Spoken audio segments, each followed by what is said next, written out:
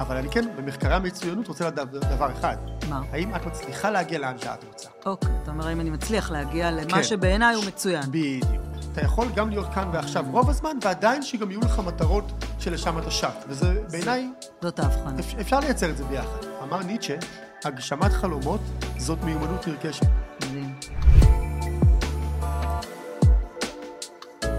אז ניף פרן, אהלן, איזה כיף שבאת. אהלן, איזה כיף באמת. ממש כיף לראות אותך ואת השמש, איך שיצא אחרי כל הימים האלה. וואי, לגמרי. אני עושה רגע כזה ויש קטן על כל מה שאתה עושה, ותגיד לי אם אני בכיוון בכלל, כי זה קשה לעקוב, אני לא יודעת מה איתך, זה אם קשה לי. לאט לאט אנחנו ממהרים. מה? לאט לאט אנחנו ממהרים. לאט לאט אנחנו ממהרים, זה בדיוק העניין. אז אתה מנהל את אנשי המחר. נכון. ואתה חוקר מנהיגות ומצויינות, ואתה מגיש את הפודקאסט אנשי המחר, וקבוצה מאוד גדולה שהיא חלק מה... נכון, זה גם קבוצה של בערך 30 משהו איש בפייסבוק, 35,000 איש. 1,000 איש, כן. כן, שגם מתעסקים בצמיחה, בלמידה הדדית, במחקרים, בכל הנושא של התפתחות אישית. כן, שגדלים. וגם הפודקאסט שלנו, כן, שעוסק בעתידנות. אנחנו כל שבועיים מראיינים איזה מומחית או מומחה לתחום טכנולוגי, מחשבים קוונטיים, הנדסה גנטית, לנסות להבין לאן העולם רץ. איפה אנחנו עשויים לחיות בעוד 20 שנה, ולא פחות, איך אולי מתכוננים לשם אנחנו, הילדים שלנו יותר טוב, וגם קיץ מעניין. אתם ממש מתכוננים למחר, תכף נדבר על זה, ואתה מוביל תהליכים של פיתוח מנהיגות בחברות וסטארט-אפים וארגונים, ואתה מרצה בארגונים, וכאילו, וזהו, כאילו, זה כל מה שאתה עושה. אני גם במילואים בזמן האחרון, מילואים בזמן. בצבא, בחיל אוויר, וכן, סך הכל החיים... לא משעמם לך, בוא נגיד את זה ככה. כבר היום. נכון. יש משפט יפה, אם אתה רוצה שמשהו יעשה, תן את זה לבן אדם עסוק. מכירה את זה, זה תמיד נכון. זה כל כך נכון, אתה יודע, אני עובדת עם הרבה אנשים, שאחד השאלות שלהם זה, איך יכול להיות שכשאני יושב רגע וכאילו יש לי זמן, פתאום הזמן נשתה. כי אנשים עסוקים יודעים לנהל זמן יותר טוב, זה התזה שלי. מכירה שהיינו בחופשות, אני זוכר בחופשות שאנחנו עושים במשפחה, פתאום אתה בחופשה, ואתה פתאום כל דבר הוא... אין לך כוח למטלות. פתאום כל דבר זה, מחר נעשה את המטלה הזאת. מחר נעשה כביסה. מחר נעשה כביסה. וזה כאילו המטלה שלך היום. זה הכי הרבה של היום, כן. וביום יום, לך תסביר מה עשית היום מרגע שקמת עד עכשיו. בדיוק, ממש לא יקרה. אז אתם עסוקים מאוד, אתה עסוק מאוד במחר. כן. ואני הרבה מהלמידה שלי על עצמי ועל הרבה אנשים, היה דווקא ללמד אותם להיות בכאן ועכשיו. אנחנו נדבר על זה, כאילו, על הפער הזה בין להיות בכאן ועכשיו, אבל להכיר את המחר. לגמרי, זה גם פער מרתק בעיניי. מדהים, נכון? כן. כאילו, אז אני רוצה רגע להתחיל דווקא ואתה דוקטורנט. נכון. למה? תן לי רגע את הדיוק. חינוך. תחום של מחקר זה חינוך. קומנטרי גם, פסיכולוגיה, היסטוריה, פילוסופיה, אבל תחום המחקר כרגע הוא בעולם החינוך למצויינות וכן. זהו, כי בא לי רגע להישאר במילה הזאת מצויינות, שאני חושבת שאנחנו היום קצת נחפור אותה, כמו שאומר הבן שלי, תחפרי. כאילו, בוא נדבר שנייה על מצוינות. אז רגע, מה זה מצוינות? אז יש הרבה הגדרות, זה כמו מנהיגות, או כן, אהבה. כן, מאוד רחב. כי כמות האנשים שתשאלי, כמות ההגדרות שתקבלי, במחקרים שלי, אחד הדברים שחשוב לי להניח, זה לא להניח. כלומר, לא לכפות עלייך מה זה מצוינות עבורך. אוקיי. אלא פשוט לשאול אותך. נניח, מה את רוצה? בואי נניח, אולי גם מחקר שילווה אותנו היום בפודקאסט, מה יחשב הצלחה בעינייך, אם יקרה עוד שנה מהיום? בחיים שלך, כמו שהם, אבל הנחה ריאלית, אבל אופטימית. כלומר, לא משהו לא ריאלי, אבל משהו ריאלי, אופטימי, שאם יקרה, ואני ואת נפגש בעוד שנה מהיום, תגידי, וואו, איזה שנה הייתה לי. אני מתה על זה.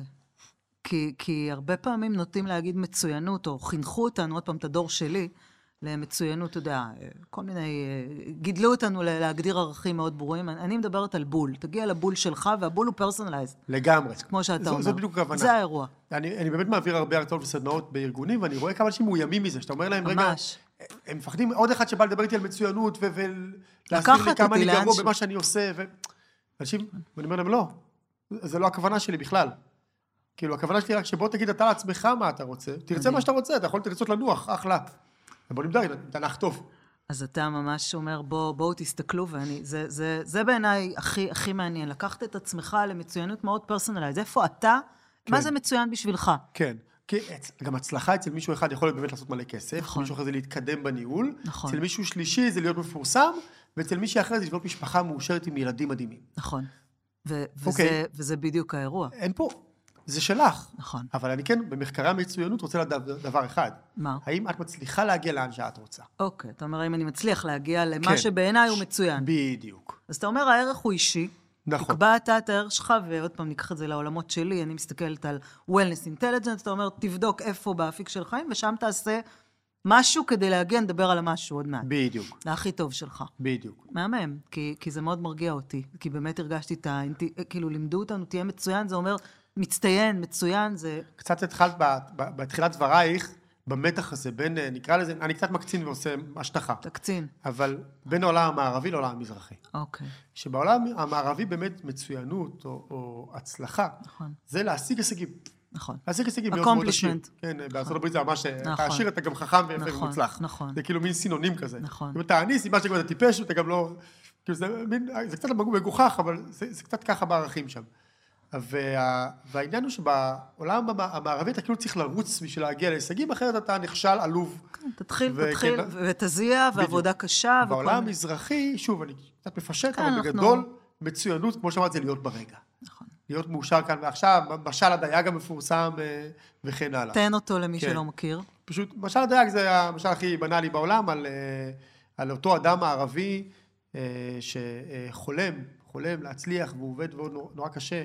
יש לו חלום להיות בחופשה בתאילנד, ובלי דאגות, ובלי שהוא צריך לדאוג לשום דבר, אז הוא עובד נורא קשה, ומנהל יותר בכיר, ועובד עוד יותר קשה, ומנהל עוד יותר בכיר, יש לו מספיק כסף, ואז הוא יושב בסוף על החוף בתאילנד, בחופשה שלו, ורואה דייג תאילנדי, יושב לידו, ואומר לו, מה החלום שלך? הוא אומר, אני פה.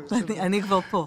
שזה כאילו, לימדו אותנו, עוד פעם, הבן שלי למשל כבר לא ככה, הילדים פה, אבל לימדו אותנו לחכות לפנסיה, כי שם ננוח. זה בדיוק העניין. זה האירוע. אז זה כאילו הביקורת של המזרח על המערב, אתה עובד לא רק בשביל מה שאתה יכול לעשות עכשיו.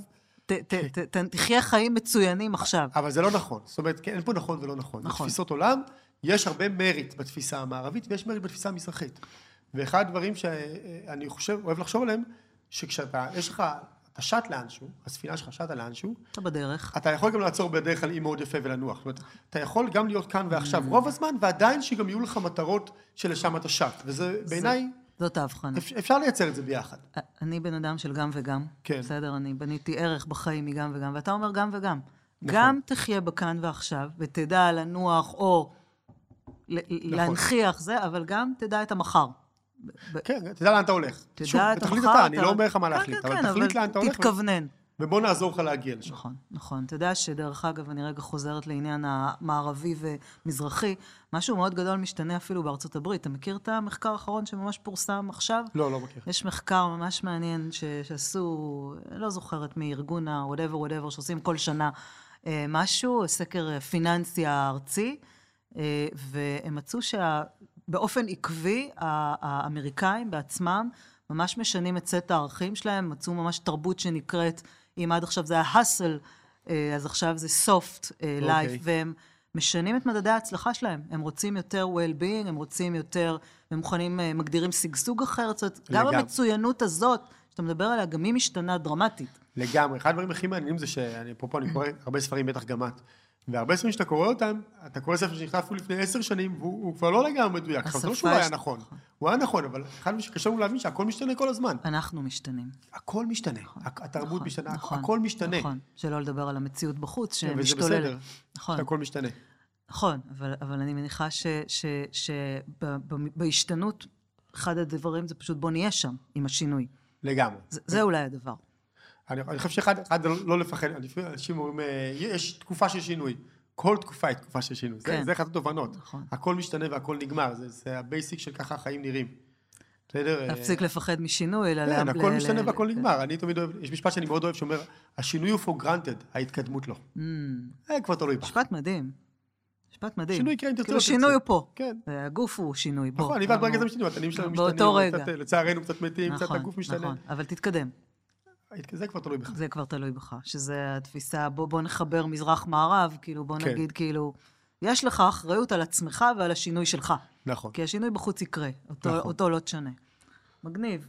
אז מצוינות, אז אנחנו מבינים שזה פרסונלית, ובא לי לשאול כאילו, יש אנשים שהם יותר, מה שנקרא, אפשר לנבא, אנשים שהם יותר מצוינים. אז בעניין זו שאלה נפלאה, כי מה עושים במחקר הרי?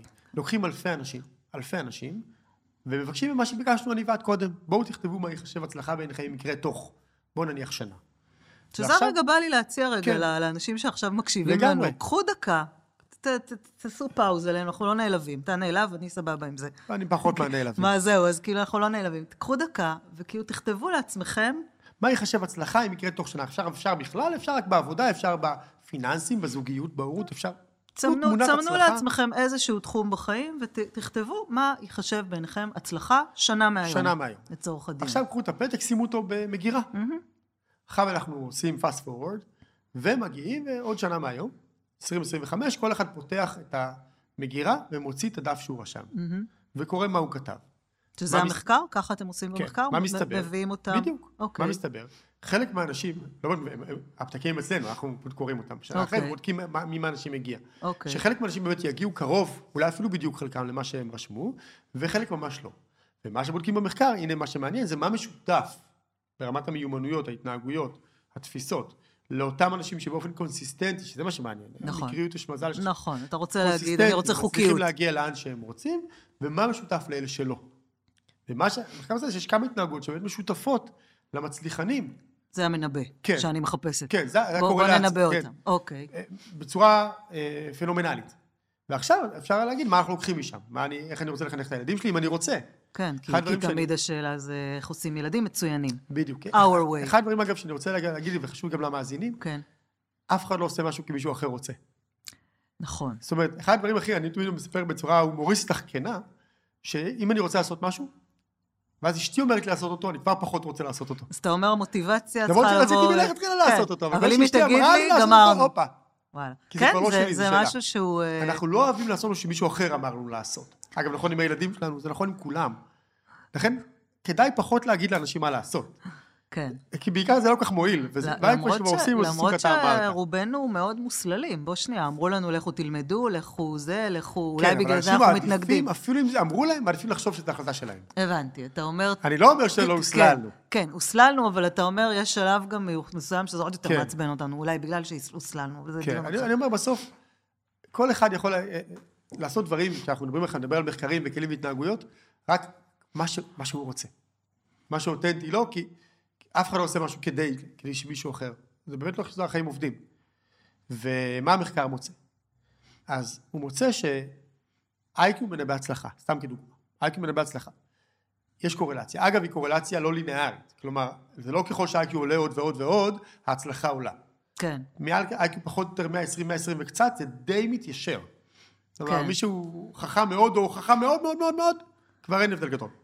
גם היום כל מחקר שאני מכירה, לפחות אני מתעסקת הרבה באינטליגנציות בגלל זה, אבל אומר, באזור בין, לא יודעת, 30-50% מאינטליגנציה זה תורשתי, וחלק זה מה תעשה עם זה. לא, זה אחד וחלק. זה אירוע. זה נכון גם לאושר. מה? זה נכון גם לאושר. נכון, אבל אתה אומר כאילו בואו, אוטומטית אם אתם... ה-IQ יותר גבוה, אתם תצליחו, יותר כנראה. לא, קורלציה, אבל שוב, אבל לא עד אינסוף. בדיוק, ברמה מסוימת, זה נעצר. זה פחות ומשהו, IQ שזה חכמים מאוד, אבל אפילו לא, המכוננות היא סביב 130. כן. מ-130 כבר לא רואים. אוקיי. אם אתה מכונן או גאון, כמעט לא משנה. כן. אבל מה שכן רואים, שיש תכונות שאפילו בתוך המקומות שה-IQ הוא באמת קורלטיבי מאוד להצלחה, יש תכונות שקורלציה הרבה יותר גבוהה. באמת? שהן יותר מנבאות מ-IQ. כן, הרבה יותר. זה מעודד. לא בקטנה, הרבה יותר. אז התכונה הראשונה, אני אתחיל מסיפור מימי הבית ספר שלי. כן. הייתי מורה 10 שנים בתיכון, איך אומרים, הייתי השתחררתי, כמו שאמר מאיר הראל, והיה לי 200 תלמידים בשנה. והיה לי הרגל לשאול כל תלמידה שלי, שאלה פשוטה, מה החלום שלך? מה החלום שלך? כן. מה התשובה הכי נפוצה שהם ענו לי? מהמם, מה? אין לי. שאין להם חלום. התשובה הכי נפוצה, מה את רוצה? תקשיב, זה מגניב לי את השכל, אתה יודע? כי אני עובדת עם אנשים יותר מבוגרים. כן. לשאול אותם מה בא לי כדי להגיע למה החלום. בדיוק. אנשים נתקעים בבית. בתיכון גם? זה מתחיל מגיל מאוד צעיר. זה עצוב. יש לי הרבה דעות, זה כבר לא מחקרים, סתם דעות שלי. כן. אבל סתם דוגמה, לכל ילדה בת 6 יש חלומות. ילדים קטנים נולדים חולמים. מה קרה בין גיל 6 לגיל 17? יש לי תיאוריה שלמה, זה דיכוי. קצת דיכאנו אותך בדיוק. דיכוי מאוד גדול. החלפנו לה לילדה הזאת את מה היא רוצה עם מה היא צריכה. נכון. היא רוצה לרקוד, לא צריכה להיות שיעורי בית. אני רוצה, לא, צריכה. נכון. זה מחבש. אם מספיק זמן, תלחצי, תחליפי לו. אתה מגיע למבוגרת, מנהלת ב-IBM, עם המון המון צריך ובלי רוצה. השריר של הבעלי, מה שאני קוראת לו, תקרא לו שריר החלומות, אני לא נתווכח, נסכים, נחלש ביג טיים, וזה מערכת. בדיוק. והרבה אומרים, אני לא רוצה. מה אתה רוצה? אני לא יודע, סליחה. אני לא יודע, ואני כבר לא יודע איך לשאול. בדיוק. נכון. ואחד הדברים שאני אומר לו, אוקיי, אמר ניטשה, הגשמת חלומות זאת מיומנות נרכשת. מדהים. זה מיומנות, זה כמו טניס. מדהים. צריך ללמוד אותה. אני אומרת, שריר. זה שריר. תקרא לזה מיומנות, כן. לא תעבוד עליו, לא יקרה לו כלום. ואני אומר להם, נותן להם 2 מילים שאני חושב שהם אחד הכלים הכי חזקים, או שנגיע ל2 מילים האלה, אבל מה התכונה הראשונה שהמחקר מוצא? התכונה נקראת היכולת שלי ושלך לתכנן קדימה, והמוכנות שלנו לשלם את המחיר. מה זה לתכנן קדימה? vision of the future? מה זה אומר? אז זה לייצר, אני קורא לזה מה התוכנית. זה בעיניי שאלה שהכי פשוטה שאפשר לשאול, אף אחד לא שואל אותה. בוא נדבר רגע עליי, בסדר? יש לי 3 ילדים, אני רוצה להיות אבא יותר טוב. מישהו לא רוצה, זה סתם מילים. מה התוכנית? אתה אומר, בוא תתרגם את זה למה זה אומר. אני רוצה להיות בעל יותר טוב לאשתי, בטח אהבת חיי. בטח שאני רוצה. מה התוכנית? אני רוצה יותר כסף. אני חוזר לתלמידים שלי עוד שנחזור להגדרה. אני חוזר לתלמידים שלי, אני אומר לתלמידים שלי, מה התוכנית? מה אתה רוצה? כסף. אחלה. איך אמרנו קודם, אני לא שופט חלומות. מזל שיש לו אחד. אתה אומר, התקדמנו. בוא נשב, אתה בן 16, בוא נדבר איך אתה מתגייס בגיל 18 עם 100,000 שקל בעו"ש. ואני והוא כותבים תוכנית עסקית. תמונת עתיד, הנה, תמונת עתיד ברורה מדידה. אני לא חושב שהכל מדיד. אני אגב באמת לא חושב את זה. האהבה שלי לאשתי כרגע לא מדידה. לא במדדים שאנחנו מכירים, לא בסולם הזה. אני איתך, יכול להיות שבאיזה עולם אחר, אבל לא הכל מדיד בעיניי לפחות כרגע. אבל מה שאתה לא מודד, אתה לא יכול לשפר. אתה רוצה להעמיד איזשהו סולם. כלומר, האהבה שלי לאשתי לא מדידה, אבל אם לא נגדיר דברים בזוגיות שאני מודד אותם, אני לא אשפר את הזוגיות שלי. בדיוק, או מה זה אהבה, מה מרגיש בשבילך האהוב, מה מרגיש בשביל האהובה. יש סרגלים. לגמרי. גם אם לא אלה שאנחנו בדיוק, שים סרגל, כמו שאתה אומר. אני אומר, תמדוד, שים סרגל, זה אותו דבר. נכון. ואז אני חוזר לתלמיד, בוא נכתוב תוכנית עסקית. ונחשי מה, הוא מתגייס עם 100,000 שקל בעו"ש. זה לא כזה חשוב לי. העניין הוא שהוא אימן את השריר הנוירולוגי. ממש. של לייצר תמונת עתיד, ולהבין מה הנגזרות המעשיות של היום אחר הצהריים. וזה מה שחשוב. בעולמות של, כשמסתכלים על המוח, בעולמות של נוירו-פסיכולוגי, אתה ממש עושה ריוויירינג של המוח לצדדים היותר יצירתיים, ולא לצדדים היותר, נקרא להם פחות גמישים. אבל מה שיפה במחקר שהוא באמת מאחד את שני הדברים. זאת אומרת, לא מספיק שאתה מייצר תמונת עתיד, זה אחלה, זה פשוט לא מספיק. אבל בוא תבנה את ה... מה אתה עושה היום בבוקר של להגיע אליה? הפרקטיקה. הכלי הפרקטי של לתרגם את זה למעשים. של תכנון. כן, של פלנינג. ולכן, אני עובד עם זה עם התלמידים שלי מגיל 16, והדבר המדהים שהם באמת מגיעים לגיל 18, אבל זה לא משנה מה. היא רוצה לקבל 97 בבגרות במתמטיקה. אחלה. זה תוצאה 97. עושר הוא תוצאה. זוגיות טובה היא תוצאה. נכון, נכון. תוצאה. מה התוכנית? ואני ויושבים, מפענחים איפה הבעיות שלה. של יכולת הבאה, והבנת הנקרא, יכולת בכלל ריכוז, שיטות למידה וזיכרון. איפה הקושי? כן, ואחד דברים אחרים לגמרי. סתם להגיע, תלמדי יותר, זה יצאת הכי טוב. שזה בדיוק הטעות שהרבה פעמים עושים, אומרים, תלמד יותר. אבל יש כאלה שלא צריכים ללמוד יותר, רק צריכים לדייק איפה הם יותר טובים. ואנחנו חושבים, קוראים תוכנית, איך היא תעבוד על שיטות למידה וזיכרון. מדהים. והיא מקבלת 97, שזה תוצאה.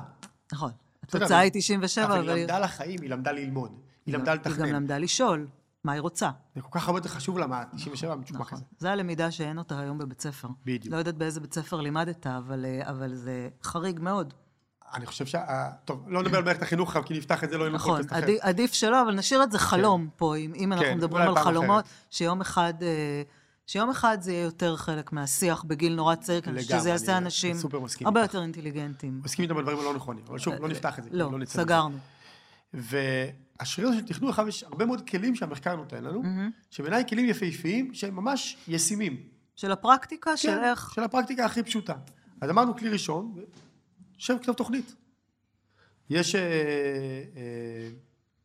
אמירה שאומרת גם, אחרי שכתבת, תתלה אותה במקום שאתה רואה אותה מול העיניים. תשאיר אותה. כן, שים אותה במקום שאתה רואה אותה מול העיניים. כלומר, שב, שעה עם עצמך, שבו בסוף שבוע הקרוב שעה עם עצמכם, מה חשוב לכם שיקרה בשנה הקרובה? כתבו תוכנית, מטרה, מדידה, פעולות לביצוע, תתלה אותם במקום שאתה רואה, תתלה אותם בקריירה שלך. על הלוח שם במשרד שלך. לי יש באמבטיה מול המראה. הסיכוי שתגידי שם הולך ועולה. נכון. אז זה כלי ראשון. אתה משאיר את זה במודעות. כן. כל הזמן, המוח זוכר. ממש ככה. נכון. הכלי השני זה מחקר מאוד מאוד יפה של בריין טרייסי. בריין טרייסי שואל שאלה, מה מאפיין את האנשים הכי מצליחים שאני מכיר? את המנהלות הכי טובות, את הטלנטיות, את 5% העליונים. הוא עושה מחקר מאוד יפה, מראיין רעיונות עומק הרבה מאוד אנשים, והוא מוצא שיש כמה מכנים משותפים, לאותם אנשים מאוד מאוד מצליחים, שוב, הצלחה מערבית, אני לא אומר. כן, אנחנו עדיין בהצלחה בהגדרה ההיא. כן.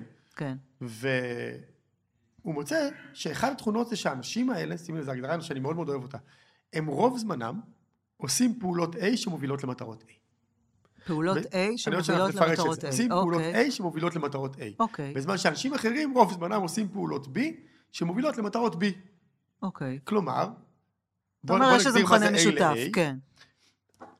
תחשבי, קחי נושא שחשוב לך, נגיד עבודה, לא משנה, כמו שאמרנו, עושר, זוגיות, כסף, לא משנה. קחי נושא. מה הדבר הכי חשוב? הכי חשוב שאם תצליחי שהוא יקרה בחצי שנה הקרובה, זה הצלחה מסחררת. בתחום הזה. זאת מטרת A שלך בתחום. אז אתה אומר, תגדיר את מטרת ה-A. עכשיו, איזה פעולות את יכולה לבצע השבוע? יכולה לבצע השבוע, שיקדמו אותך הכי הרבה למטרה הזאת. אלה פעולות A שלך. מה זאת אומרת? פעולות A למטרות A. זה אומר שאת עושה את הפעולות הכי חשובות, אבל הן מותאמות למטרה. שמובילות אותך למטרות הכי חשובות שלך. אוקיי, אז אנשים מצליחים, נסתכל על היומן שלהם. רוב הזמן של היומן שלהם נתפס לביצוע הפעולות הכי חשובות, שמקדמות אותם למטרות הכי חשובות שלהם. הבנתי, אז הם מגדירים. אנשים אחרים, כן. את רואה את היומן שלהם, אז הוא בפגישה פה, למה הוא זומן? הוא בדיון, הוא בוויקלי עם הבוס שלו, העובדים שלו, הוא פה יושב לקפה, למה? לא נעים לו להגיד לו.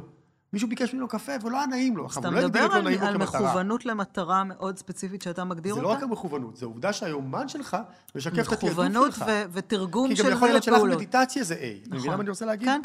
כן. אתה אומר, קחו מטרה, בסדר, קחי מטרה לצורך הדיון, נקרא לה A, כי היא חשובה, אני מגדירה אותה כטופ מטרה, ועל זה תושיבו את הטופ פעולות שאתה צריך לעשות אותם, אני קוראת לזה חוק ה10%. מה אני יכולה לעשות? שכאילו איתו אתה תגיע לדבר. לגמרי. ועם זה תעבוד. פרופסור וויליאמס לקח 200 מהנדסות והמהנדסים של מייקרוסופט, ושאל שאלה פשוטה, מה האתגר המקצועי הכי גדול שלך בחצי שנה הקרובה? אוקיי. הם ענו לו, אמר יופי, אחר תפתחי יומן. והוא רצה לבדוק כמה פעולות כרגע יש לה ביומן, לאותה מהנדסת, בחורה סופר מוכשרת וחכמה, כרגע ביומן שנועדו בשבועיים הקרובים, להתמודד עם האתגר שהיא הגדירה כאתגר המקצועי הכי גדול שלה. אבל פה אתה מסית אותי רגע לאירוע שאני עסוקה בו מאוד לאחרונה. רק אני אגיד לך מה התוצאה. מה הייתה התוצאה? 2 פעולות בשבועיים. כלומר, פעולה בשבוע ביומן שלה, בשביל להגיע לאתגר שהיא הגדירה כהכי גדול שלה. אתה נחשיב מה היא לא תגיע אליו. זה כאילו טיפה בים. בדיוק. זה טיפה בים. אז זה הכוונה עליהם. ביומן שלה מלא בדברים, היא לא שייצג, היא חרוצה מאוד. כן, היא רוצה גם. אבל יעבור עוד שבוע ועוד שבוע, היא תרגיש שהזמן עוזל עליה, היא לא מתקדמת לה שאני רוצה. ברור שלא. אז המנבא המשמעותי הזה להצלחה, שאומר, אנשים שיודעים להגדיר לתעדף את המטרות שלהם, ואז לתעדף מטרות שיתמכו, או פעולות שיתמכו במטרות שלהם. שהיומן שלך יבטא את התעדוף שלך. שזה, כן. כמו שאני אתן עוד כלי אחד שאני מאוד אוהב אותו, זה הזכיר לך משהו. לא, זה הזכיר לי פשוט את הדבר הזה, אני הרבה מתעסקת במנהלים, אנחנו הולכים לאזור הנוחות שלנו, בסדר? בואו נדבר שנייה על מנהלים, אני מנהלת, אתה מנהל, אנחנו עובדים עם מנהלים. אחד הדברים שאנחנו הולכים, זה הולכים לאזור הפורטה שלנו. בסדר, איפה אנחנו יותר חזקים, שם אנחנו נתמקד יותר. וזה מסית אותנו. כי הרבה פעמים, כשאמרת על המחקר הזה, זה מחקר מדהים, כי הוא אומר, תסתכל על האתגר שלך, ותתמוך גם בו. נכון. אחרת תמיד אתה תאבד כוח שם. לגמרי. זה חזק. נכון. וזה מביא לכלי אחר, שהוא גם, אנחנו מזכיר, כלי תכנון. כלים התנהגותיים לייצר תכנון יותר חזק. כן. אז כלי נוסף, זה כלי שאני מאוד מאוד אוהב, אני קורא לו יומן רמזור או יומן צבעוני. הרי מה הבעיה עם יומן? באופן עקרוני, מה הבעיה עם יומן? קודם כל שהוא משתלט עלינו. נכון, זה כבר עניין שלך קוראת איתו. נכון. הבעיה העקרונית הוא שהוא מסדר ולא מתעדף. נכון. כלומר, באתי ליום מאוד מאוד עמוס, יש לי פה פגישה, פה אני יושב עם ורד בפודקאסט, פה אני מרצה, פה אני עושה זה, פה אני עושה זה. פה יש לי שיחת טלפון. עכשיו, יכול להיות שהפגישה התארכה ואיחרתי לשיחת טלפון. יכול להיות שהפגישה לא הייתה כזאת חשובה, והשיחה הייתה מאוד חשובה. בסדר? כן. ואחד הדברים הכי פשוטים לעשות, זה לעבוד עם יומן שהוא צבעוני. בסדר? אדום, צהוב, ירוק. סתם כדוגמה, רמזור. כן, כן. אדום, קריטי A ל-A, מטרות A. בדיוק, אתה אומר, אני מסמן אותם. צהוב זה חשוב, אחרי זה לא ביומן, אבל קצת פחות. וירוק זה חשוב, אחרי זה לא ביומן, אבל פחות. עכשיו זה פרח קוריוז משעשע. זה כלי מדהים, כאילו שאני חושבת שהוא ממש משמעותי להתעכב עליו. אחרי הקוריוז אתה תחזור אליו עוד שנייה. קוריוז ממש מצחיק, פשוט מצחיק. כן. לפני כמה זמן אני עובד עם חברת סטארט-אפ, סדנה להנהלה, והמנכ"ל אומר לכל המנהלים, חבר'ה, אני מנחה אתכם, מעכשיו, שמעתם את ניב, יומן מתועדף. כציוון. כן. טוב, נפגשים אחרי שבוע למפגש הבא, הוא ניגש אליי לפני, בשקט, הוא אומר לי, שמע, זה לא עבד. אמרתי לו, הכל טוב. למה לא? כי הכל היה אדום. אמרתי לו, אוקיי. הוא אומר, היה לי רעיון. אמרתי לו, מה הרעיון שלך? בורדו. אמרתי לו, מה זה בורדו? הוא אומר לי, קראתי לבורדו בהול. אמרתי לו, יופי. וזה לא הספיק. אמרתי, מה עשית? הוא אומר, אדום ממש כהה. אמרתי לו, מה זה? הוא אומר, קראתי לזה ממש קריטי. אז כל היומן שלו, כל שלושה היומן הוא גוונים של אדומים, אדום, גוונים. והכל טוב. כן, אבל יש חבר שלו עם 70 גוונים של אפור, שזה... בדיוק. אבל בסוף אתה מתאר מישהו... הוא עבד עם בגווני אדום, זה הכל. כן, הוא פשוט עשה את זה ב... כן, עם הכל חשוב, כלום אני לא חשוב. חושבת שהקושי הוא, אתה יודע, אני חושבת על הקהל, הקושי הוא, כאילו לי ולך אולי זה נורא ברור, יש לי יומן צבעוני, מאוד ברור לי מה תומך במה וכו', אבל אני חושבת שהקושי הגדול הוא לחזור לשאלה מה בא לי, מה חשוב לי, כאילו האירוע הזה של ההגדרה, לא תמיד פשוט לעשות אותו לבד. לכן, אחד אני אומר לאנשים, קודם כל top of your mind, השימוש, כלי הרי חיכוך גבוה לא עובד. כל שתציעי למישהו, לא משנה כמה את חכמה, וההצעה היא מדהימה, אם זה מייצר חיכוך, זה כנראה לא יקרה. נכון. אני אגיד, הכלי הזה... תגדיר רגע חיכוך חיכוך זה אומר הרבה מאמץ, הרבה תשומת לב. אפורט, אני צריך עכשיו להזיע. עכשיו אני צריך לשבת ולתעדף את היומן שלי, אז לא יקרה סוף. בדיוק. אבל אם אני עכשיו יודע, בהרגל שלי, איך שאני שם פעולה, ביום אני שם אותה בצבע, שם top of my mind. נראה לי אדום. נראה לי צהוב, אבל כן, היומן צריך להיות בערך שליש. כי אחרי זה כולו אדום, זה מה שרציתי לשאול אותך, בוא נדבר על תמהיל. כן, כי אם זה לא שליש, אז לא עשיתי כלום. אז מה עשינו בזה? זה אותו מנכ"ל שהכל אדום. כן, המנכ"ל אמר לי, ואני לא אוהב שאומרים לי. מה זה? בדיוק. יש לי בעיה עם זה שהוא אמר זה לא יכול לכולנו. מה? כן. כן, אבל האמירה היא, עכשיו תראי את משל כמה בבוקר, והיומן שלך הוא באמת אדום, צהוב. ברור לך למה התעוררת. נכון. התעוררת לאדום. יש בלטם, ברור לך על מה הוא נופל על הירוק, אם הוא אפשר, אם לא אז על הצהוב. אין, האדום את לא הולכת לישון אם הוא לא קרה, בשביל זה התעוררת. אגב, עוד למחקר של בריין טרייסי, וזה מרתק, שהשיח, זוכרת המחקר על מה מאפיין את אותם 5% ילדים, השיח הפנימי שלהם שונה. כלומר, אנשים נורמטיביים, אנשים רגילים, טובים, הוא קם בבוקר, מה הוא שואל את עצמו? מה אני רוצה לעשות היום? תחשבי על מנהלת מדהימה, קם בבוקר, מה אני צריכה לעשות היום? זאת שאלה נורא מדכאת. מה אני רוצה או מה אני צריך? אתה מבדיל את השאלה. כן, מה אני צריכה לעשות היום? מה המטלות שלי להיום? זאת שאלה נורא מדכאת, נכון? אמר לי... יש לי מלא מטלות היום. זה יותר מזה, יש מנהלים שקמים, אני נזכרת, הוא אלמותי בעיניי, מישהו שליוויתי הנפקה של חברה, הוא היה אומר לי, אני קם כל בוקר כאילו דלי מים נופל עליי, זו תחושה של הרבה מנהלים. נכון. אפרופו יומן, כאילו, ואתה אומר, זה מדכא. כן, אז מה אתה אומר שהמילות הכי טובות, הטלנטיות, היא קמה בבוקר, השיח הפנימי שלה הוא, מה אני רוצה להשיג היום? זו אותה שאלה, נכון? זה אזור אחר במוח שואל את זה. מזל שהתעוררתי, בוא נטוב שבאתי. קודם כל מתחיל מרצון. מה אני רוצה להשיג את היום? זה האדום שלי. זה האדום גם ביומן, בשביל זה התעוררתי. לכן אני לא רוצה ללכת לישון שלא עשיתי. זה הבוקר טוב שלי. כן. זה אירוע מדהים. אז השיח הפנימי הזה, זה מה שאני רוצה לעשות. כאילו, אתה אומר, אני לוקח את המוח, לא משנה, בסדר, מהאזור השורד, בעולם שלי, השורד זה האזור שאומר, חייב, מחכה לי, לאיזה אזור אחר במוח היותר מתקדם, יצירתי, שאומר, למה באתי? הוא עצמאי, מה בא לי לעשות? מזל שהתעוררתי, מה אני רוצה להשיג? היי, אתה מכניס קצת התרגשות בבוקר הזה. ממש ככה. זה אזור אחר לגמרי במוח ובכל הפיצ'ר. זה מהמם. אם אנחנו צריכים להגיע... אז המחקר ממש מצא שהשיח הפנימי הוא אחר? כן, כן. של אנשים שכאילו ממש באים עם ה... בדיוק. ממש שיח פנימי אחר. שזה כלי שאפשר ממש לשנות. זאת אומרת, מי שמקשיב לנו עכשיו יכול להתחיל לתרגל את זה די בפשטות. תשנה את השאלה.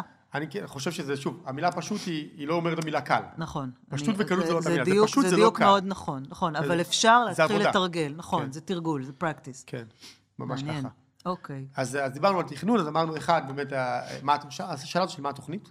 מה התוכנית? אין לך עכשיו תכתוב לא את המקום שאתה רואה. 2, A ל-A, תגדיר מטרות A, תייצר פעולות A, תבין שביומן. 3, תייצר לך יומן שמשקף את התעדוף שלך, בוויז'ואל, אנחנו יצאו מאוד ויזואלי. נכון, אנחנו רואים. תייצר מצב שאתה רואה בעיניים את התעדוף שלך. שאתה קם בבוקר, ברור לך בשביל מה התעוררת. מזל שבאת. כן. שאתה מבין גם אתה רואה גם את הסוף, זאת אומרת, אתה בסוף הרי רואה את העוד שנה. אני חוזרת לזה שבסוף יש לך, לא משנה, רואה את העוד חצי שנה. יש לך vision of the future, מזה הכל מתחיל. אגב, אפרופו זמנים, אתה יודע שלפני 16-17 שנה, כשבאמת הייתי סגן מפקד טייסת בצבא, והשתחררתי, והתחלתי לעבוד, כל תחום של מנהיגות וזה. והיינו אנשים, בואו תציירו 10 שנים קדימה. היום אני כבר לא אומר את זה. בגלל שהעולם כל כך מהיר. 10 שנים זה כמעט... זה מצחיק, כי בשנות ה-2000 המוקדמות זה היה ממש רלוונטי. 10 שנים זה אנשים יכלו לראות. כן, והיום הזמן משתנה, וזה בסדר גמור. ממש הכל משתנה כל הזמן. נכון, נכון, נכון. כן, הכל משתנה כל הזמן. שבכלל האתגר שלנו עכשיו כאנושות, בטח בימים האלה, זה להכיר בזה שאין לנו שליטה על העתיד. אנחנו יכולים לנסות, אנחנו יכולים להשתפר. בוא נשחרר את השליטה. קראתי מאמר מעניין, לא יודע אם הוא הערכה, בארצות הברית, אבל זה לא משנה, זה בכלל נכון גם לנו, ש-65% מתלמידי כיתות ו' יעבדו בעבודות שלא קיימות כרגע. מטורף. זה כאילו עולם העבודה בכלל, כן, ואנחנו מכשירים אותם ואז מדברים על, אוקיי, אז איך אני מכשיר ילד לעבודות שלא קיימות? כאילו, כמו שאמרת, להיות אוטודידקט, להיות מישהו שיודע בעצמו, כאילו לייצר את עצמו תמונות עתיד של עוד שנה, ומה הוא רוצה, ולעמוד בהן.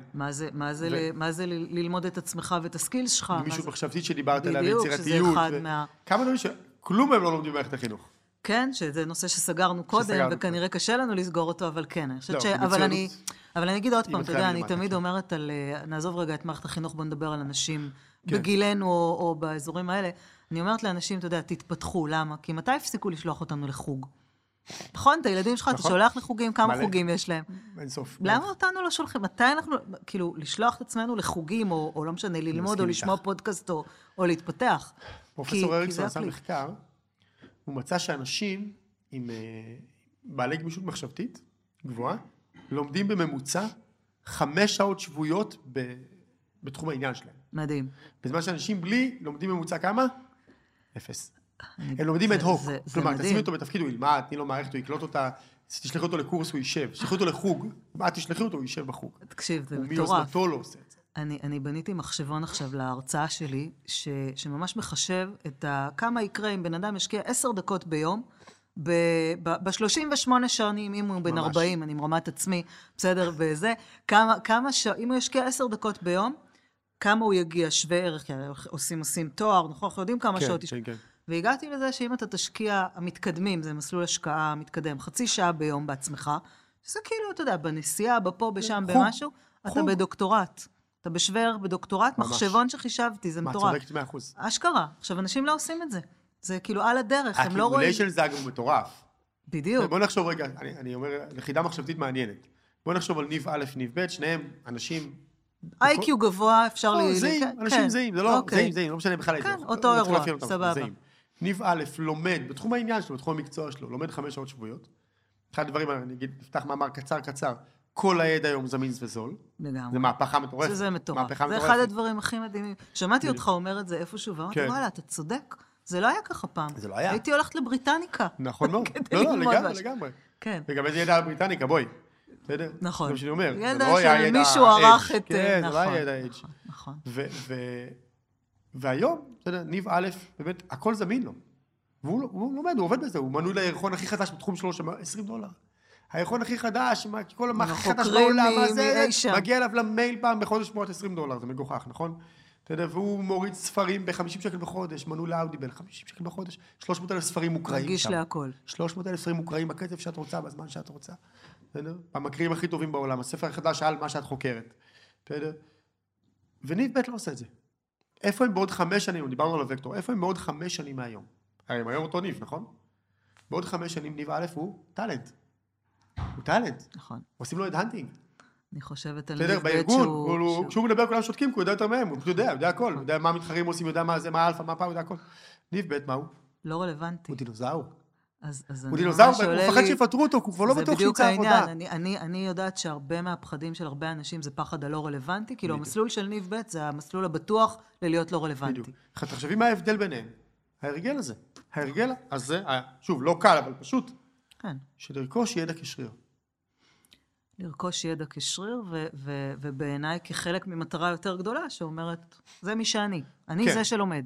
כן. אני זה שמתפתח. בדיוק. כי לא כי אמרו לי, וגם לא מאימת מה שאני עכשיו אמרתי, אתה תהיה לא רלוונטי, כי זה מגניב אותך. כן, אני אוהב את אני אוהב מאוד את הביטוי למשל של עץ. אני אומר, אתה עץ. עץ צומח. כאילו, זה מה שאתה, אתה צומח. כן. אתה, זה מי אתה בכלל? נכון. אתה צומח. זו שאלה מאוד גדולה של, אתה יודע, תפוס את עצמך. את מכירה את המנדלה? איך מכירה? כן. אני מת על זה. מה? אבל תן את זה. זה זה אחד המשלים שאני חייב. אני כבר אומר, מעולם האנתרופולוגיה של הזקנה. אוקיי. הם ממשילים, אפרופו מזרח ומערב, ממשילים 2 תפיסות של זקנה. או של חיי אדם, לא של זקנה. 2 תפיסות של חיי אדם. כן. תפיסה אחת נקראת התפיסה המערבית, והיא נקראת תפיסת הפרח. מה זה תפיסת הפרח? זה אומר שאתה פרח, אתה צומח, פורח, מוציא עלי כותרת, מלבלב, נעשה יפה יותר, ומרהיב ומדהים יותר, עד שיום אחד אתה מתחיל לנבול. כן, העלים נופלים, ואז אתה יבש, קמל, ובערוב ימיך אתה הכי עלוב, כן, אתה ליים כזה, נכון. התפיסה השנייה אומרת, תפיסת המנדלה. אבל לפני שנגיע למנדלה, בואו נדבר על הפרח, מה זה עושה, מה זה אומר עליי. זה אומר שאנחנו צומחים, מלבלבים, נשים יפים יותר כבני אדם, מוכשרים, טובים יותר, עד שהתקלים מתהפך. אתה מדבר על תקופה. כן, מתחיל לסבול, זה ומתי time אגב, limited. זה עניין תפיסתי. נכון. מתי זה קורה במחקר? מתי תופסים, האדם המערבי תופס עצמו כבסיס שלו ומתחיל לקמול? מתי? מדברים על סביב גיל 45. כן? זה פסה. כן, אז זו התפיסה, שוב, הרווחת. כן. הנה, אגב, רוב האנשים, הם מראיינים אדם בין 50 לעבודה או בין 30, את מי יקחו? אוקיי? למרות שהבין 50 בהרבה מקרים בלי ילדים קטנים, ויותר פנוי, ויותר ניסיון. זה עיוות שקורה מהרבה סיבות, אבל הוא קורה בגלל תפיסת הפרח. הבנתי. יש לו סיבה, הוא לא עיוות באוויר. הבנתי. אתה אומר, הוא מתיישב על... בטח, על תפיסות. אנחנו חיים, נכון. הפריחה של חיים. סבתא שלי זיכרונה לברכה, הלכה לחדר כושר, והמורה רק אמר לה, המדריך רק אמר לה, רבקה, רק שתרימי משקלים קטנים, כאילו בואי תרימי חצי קילו, שלא... הוא אומר, היא בנבילה, אני רק צריך לעצור את הנבילה. כן, אתה אומר, אנחנו בשימור. אנחנו בהישרדות עכשיו. העתת הריקבון. בדיוק, שימור. אגב, דיור מוגן, פרח מוגן, הדברים האלה לא מקריים בכלל. וואלה, זה מילים מאוד... הם לא מקריים בכלל. אנחנו תופסים את המבוגרים שלנו כבייביסיטרים חוג בינגו. והם הופכים לכאלה. כשעוד פעם, אתה יודע, אני מכירה את מרים רוט, הסופרת ילדים, שכתבה את כל הספרים שכולנו מכירים. אתה יודע מתי התחילה? אני מכירה אותה אישית, גדלתי אצלה בבית. אתה יודע מתי התחילה לכתוב את הספר הראשון שלה? גיל 65. ועד גיל 94, אני חושבת שהיא נפטרה, היא כתבה את כל הספרים שכולנו חיים עליהם. לגמרי. את כל תיאוריית הפרח, בקקט, מה שנקרא, כמו שסבתא שלי הייתה. זה מביא את התפיסה השנייה. התפיסה השנייה היא נקראת תפיסת המנדלה. מה זה מנדלה או מנדלה טיבטית? זה מין ציור חול שעושים לזרים טיבטיים, הם לוקחים אבנים צבעוניות עם איזה חרת כזה ומפוררים את זה פירור על הרצפה, על פני 10 שעות ביום, לפעמים שנה שלמה. 10 שעות ביום, שנה שלמה, הוא יושב, הוא קורא על הרצפה, מפורר פירור, ומייצרים מין תבליטי חול, עוצרי נשימה ביופיים, באמת יפהפיים. מה הם עושים אחרי שנה שלמה של 10 שעות ביום עבודה? הם פותחים את הדלת והרוח מעיפה הכל. ואז אנחנו, האדם המערבי אומר, מה אתם עושים? אז אומר לך, טיבטי, אומר לך, זה חיי אדם. זה נעשה יפה יותר, ומורכב יותר, ומרחיב יותר, ומושלם יותר. עד שיום אחד מישהו פותח את הדלת, והרוח מעיפה הכל. ובערוב ימיך, אתה הכי יפה, והכי מושלם, והכי מדהים שהיית אי פעם. מדהים. עכשיו, זה לא תפיסה סתם, כי זה מייצר התנהגויות. נכון. יפן היא לא סתם המדינה הכי מערכת חיים בעולם. ביפן ברגע זה, as we speak, יש רופאים בני מעל 100. הם לא בפנסיה, הם גם לא עובדים חצי משרה, חלקם מנהלי בתי חולים. יש להם ידע נצבר גם. יש להם מנהלי בתי חולים בני מעל 100, הוא מנהל בית חולים, תחשבי על מנהל איכילוב, שהוא בן 106. לא יכול לדמיין את זה פה. ביפן זה קורה. כי הוא מנדלה. אתה לא בייביסיטר חוגי, אתה פעיל מאי פעם. לא, יותר אתה מזה, בגיל 100 עושה את אתה הניסויים כל בשלישי הזמן שלך, צומח, ואתה לא מתחיל... ממש. זה דרך אגב תפיסת הפנסיה. אני אגיע לפנסיה. לא, אני שואלים אותי, לא רואה פנסיה באופק, אני רואה עשייה. למנדלה אין פנסיה, זה בדיוק העניין. בדיוק, אין פנסיה למנדלה. אתה אומר, אני אתפתח, הכי שאני אוכל, ובעצם אין לזה באמת עצירה. הגוף יכול להיות מגבלה. לגמרי. סבבה. אבל בגיל נורא צעיר גם המוח הוא מגבלה. או המערכת הרגשית היא מגבלה. אני מסכים איתך, ולכן בסוף, התפיסת הפרח בעיניי עושה נזקים מטורפים בעולם. זה ממש מעניין, כי היא כל הזמן תופסת אותך גם כתקופה של היי כזאת, של וואו, נורא יפה, אבל אני עכשיו לקחתי את הפקעות שלהם, ואני הולכת לשתול אותם באדמה. טוב, המאזינים לא רואים, יש פה ורדים נורא יפים. זה צבעונים. צבעונים, כן. שהם זה, אבל הם רואים, כי זה... זה מצולם. כן. אז מי שרואה. כן. אוקיי, אז יש את כל הדבר הזה, ואנחנו חוזרים למחקר. אז זו התכונה הראשונה. זה דיברנו תכנון. כן. התכונה השנייה, היא תכונה מרתקת, שנקראת היכולת שלי ושלך, לייצר קשרים חברתיים ולהשתמש בהם. כן, מנבא הצלחה יותר מ-IQ, לעשרות אלפי אנשים במחקר. וואו. עכשיו, למה זה מעניין? כי באמת הרבה מאוד אנשים שאני ואת עובדים איתם, אומרים לנו מה? אני לא פוליטיקאי. מה שמדהים בחצי זה המנהלות או המנהלים שהוא גאה בעצמו, אומר לי, אני לא פוליטיקאי. אני אומר לו, אתה כן, אתה פשוט פוליטיקאי גרוע. מה זה אומר? באמת, מה זה אומר בכלל? אני לא פוליטיקאי. בוא נתעכב שנייה על תפיסת הפוליטיקאי. כן. זה כמו קצת עלה תאנה אני לא טוב במערכות יחסים? זה כאילו מילה יפה להגיד את זה? זה בדיוק העניין אריסטו, אפרופו היסטוריה, אריסטו לפני 2000 ומשהו שנה אומר, האדם פוליטי בטבעו, במהותו. נאלץ להיות פוליטי, לא? אתה יודע שהיה מחקר בישראל שיש קשר מובהק, אם יש לך במקרה ילדים ביסודי, בין הקשר האישי שלך עם המחנכת של הילד או הילדה לבין הציונים שלו בתעודה. נשמע לי, כל אימא, מה שנקרא, עם איי-קיו זה... היא או בוועד, או היא מנסה לנהל את המורה קצת ולגרום לקשר. אני יכול להגיד את זה כמורה, כי אתה לא יכול לנתק, אתה לא רובוט. נכון. מה אני חושב על ההורים? משתקף אם אני רוצה לראות מה אני חושב על הילד. עזוב, יותר מזה, זכירות. יש 35 תלמידים בכיתה, בסדר? אם האמא דיברה איתי אתמול בערב, מחר בבוקר אני אזכור את הילד. לא, אני אגיד יותר מזה. לא ננעלו שערי הפרשנות, הרי תמיד יש פרשנות. נכון. אנחנו בני אדם. נכון. תלמיד שלי קיבל ציון לא גרוע, ציון לא... סליחה, לא קיבל. תלמיד שלי ענה על שאלה לא כל כך טוב. זה מאוד משנה אם אני בראש שלי חושב, כי הוא זרקן, נכון. או אני אומר, לא, הוא עובר תקופה קשה. איפה הוא מתויג אצלי? ומי עזר לי לדעת? התשובה היא התשובה, אבל הציון הוא אחר לגמרי. עבור אותה שאלה, אין דרך. אז אני אחזור לאירוע פוליטיקאי שהוא מרתק, בסדר? אני אומרת, פוליטיקאי זה תפיסה שלנו של אני לא טוב במערכות יחסים. נכון. זה האירוע בסוף. פוליטיקאי זה אומר שהאדם, באמת כל דבר שאנחנו עושים הוא מושפע מאנשי סביבנו. בסדר, מחר אני שכיר בארגון, אני מועמד לקידום. מי יושב בדיון הזה?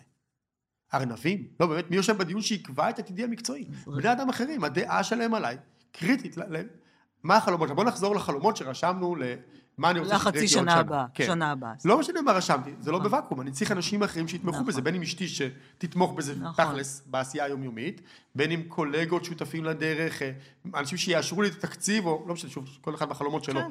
גם דוקטורט לצורך הדיון, שנינו יודעים כמה זה אירוע פוליטי. הוא אירוע פוליטי. מי המנחה שלך? כמה הוא עוד מנחה? איך זה? אירוע מאוד פוליטי. הוא לא אירוע מחקרי, הוא גם מחקרי. אבל האדם פוליטי בטבעו. כן, אני חושבת שהפוליטיקה, עוד פעם רגע, אנחנו, אתה יודע, לא נתייחס לפוליטיקה וחולייה, לא כי אין חולאים בפוליטיקה. פוליטיקה זה אירוע של אינטרסים, של צרכים, של מאוויים, ושל מערכות יחסים. ומערכות יחסים זה הכל. אני חושב יותר מזה. שבסוף, כמו שאני בגלל שאין, אנחנו לא חיים לבד, אנחנו לא עושים כלום לבד, אני לא יודע, את הכוס הזאת עם הטייל, אני לא עושה לבד, כלום אני לא עושה לבד. זה אלכס עשה אותה, הבן זוג שלי. אבל גם הוא, את החומר מישהו הוציא מהאדמה ולא הוא. נכון, והיה צריך ללכת. ומישהו את הדור שהוא עשה את זה בנה ולא הוא בנה את הדור. שום דבר לא נעשה סתם. זה מה שאני אומר, כנראה שתפרו בזה אלפי אנשים בייצור הדבר הזה, כולל להביא את הטייל מאיפה שלא להביא את הטיון הזה. כל החומרים והספינה שמישהו בנה אותה גם. בסדר, אנחנו כלום לבד. וההבנה הזאת שהיום, שאנשים אומרים לי, אני לא פוליטיקאי, זה כי הם תופסים פוליטיקה כאירוע שלילי. אבל למה? ופה נמצא טעות. התנהגות או מיומנות היא לא טובה או רעה. בני אדם הם טובים או רעים. אוקיי. תראה, קריזמה, זה טוב או רע. אם זה עובד לי, זה אחלה. תלוי אם אתה היטלר או צ'רצ'יל. בדיוק. לא, תלוי אם אתה היטלר או צ'רצ'יל. כן, כן. השאלה, אתה אומר, זה לא תכונה, זה מה אני עושה עם זה. בדיוק, איי-קיו גבוה, זה טוב או רע. אם אתה בונה פצצה טוב, אולי זה לא משהו. אם אתה בונה את העולם, זה משהו אחר. כן, וגם, עוד פעם, גם מה זה לא משהו. לי זה עשה אולי נראה טוב, ואולי לאחרים קצת פחות. אני לא אכנס לך לדיון. בואי נרגע, לתוך הדיון נניח שיש טוב ורע, אחרת נגיע לדיון אחר. נכון. שהוא פילוסופי ואני אוהב אותו, אבל הוא לא. אז בוא נניח לתוך הדיון שיש טוב ורע, שהיטלר הוא רע וצ'רצ'יל הוא טוב, אז אם ככה, לא הקריזמה היא טובה או רעה. אותו דבר יחסי אנוש. זה השימוש. כן. אם אתה אדם שרוצה להתחלם, שני מחקרים קוראים מצחוק. אם אתה אדם לא מוסרי, תעשה עם זה לקקנות וחנפנות, ותתקדם עם מילים ולא עם מעשים. שזה מה שאנחנו תופסים בפוליטיקה. ותרכב על הסוס הנכון, ועם קומבינות. וזה ייראה רע, וזה יהיה רע. זאת אומרת, זה ז'אנר מסוים של פוליטיקה. כן, לא, התכונה, אבל זה לא קשור אליה, זה קשור למוסר שלך. אתה לא מוסרי. התכונה היא אפקטיבית אם תשתמש בה לטוב או לרע, בדיוק כמו קריזמה וכמו איי-קיו. כן, אתה אומר פוליטיקה זה האיכות, והשאלה איך אתה מתנהל איתה. כמו שאף אחד לא חושב ש-IQ הוא רע, למרות שהרבה אנשים עושים IQ דברים לא רעים. נכון, אנחנו רואים את זה. אבל ה-IQ אין שם רע, נכון? זה סתם מקרי. כן, הוא מותג יפה. כן, הוא מותג טוב. בדיוק, הוא מותג טוב, נכון, אבל פוליטיקה ממותגת לא טוב, למרות שאתה אומר איזה שטות. כולנו פוליטיקאים, עכשיו תבחר איך אתה משתמש בזה ותמקסם את זה. בוא תהיה אדם, מוסרי. אז בוא נגיד שאנחנו רוצים להיות פוליטיקאים. אני כבר נתן לך, על שימוש לרע. אז המחקר הראשון זה שבפרינסטון ביקשו מאות מנהלים לדרג את העובדים שלהם מי הכי חנפן להכי פחות חנפן. גדול. ואז בדקו מי קודם לאורך זמן. החנפנים. באמת? אחוז מאוד גבוה. כן, החנפנות עובדת, החנפן הוא הראשון שקודם. די, גדול. וששאלו את המנהלים למה קידמת, לא, הוא הכי יתאים לניהול. זה כאילו בכלל הם לא תפסו את זה כחנפן. לא, הוא דירג אותו כחנפן, אבל הוא גם קידם אותו, הוא הכי מתאים לניהול. גדול. הם לא ראו את ה... גדול, לא ראו את הקשר. לא ראו את הקשר. מדהים. זה מטורף. זה אחד. ושתיים, זה מחקר שאם אני זוכר באוניברסיטת שיקגו, שתכנתו מחשבים להתחנף למי שעובד עליהם. ענק. כלומר, את כותבת המחשב, ואחר כך הוא זורק לך הערה, את מדהימה. וואו, איזה חדעת. כאילו, ואנשים רק התחננו... זה כלי ענק לעולמות המחירות? אנשים התחננו להמשיך לעבוד על מחליפים, אמרו להם, אתם יודעים שזה סתם מתוכנת, אמרו, כן, לא אכפת לנו. איך לא עלו על זה עדיין בכל אתה יודע, בשופרסל, שעשיתי הזמנה אתמול, שעשיתי הזמנה מדהימה, חלב שהזמן, פגז. את באחוזון העליון של החוכמה של ההזמנות. מה זה, תקשיבי, את מסמינה כל כך מהר. תקשיב, אני חושב שצריך לדבר על זה שנייה. בדיוק. בסטארט-אפ הבא. מה אני אומר על זה? כי חנופה עובדת. זה מאוד מאוד מובן.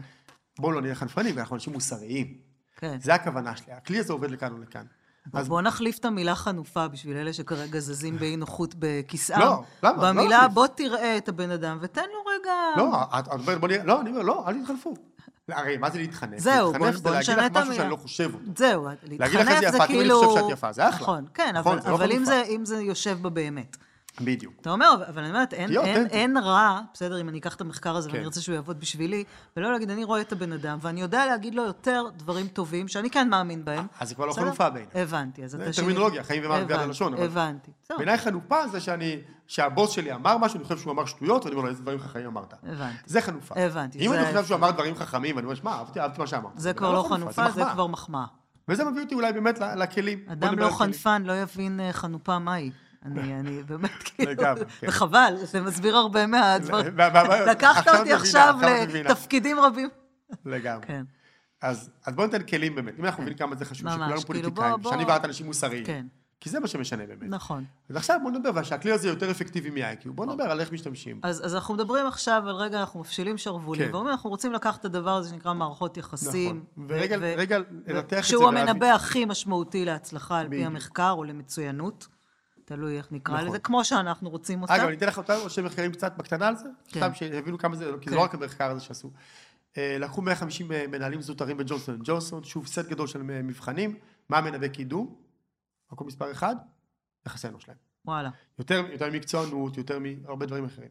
לקחו 1,500 רופאים, סטאז'רים מארצות הברית, וניסו לבדוק מה מאפיין שמישהו מהם יצליח. אבל יצליח בארצות הברית זה יקים קליניקה פרטית מצליחה. אוקיי. שוב, מחקר של 15 שנה.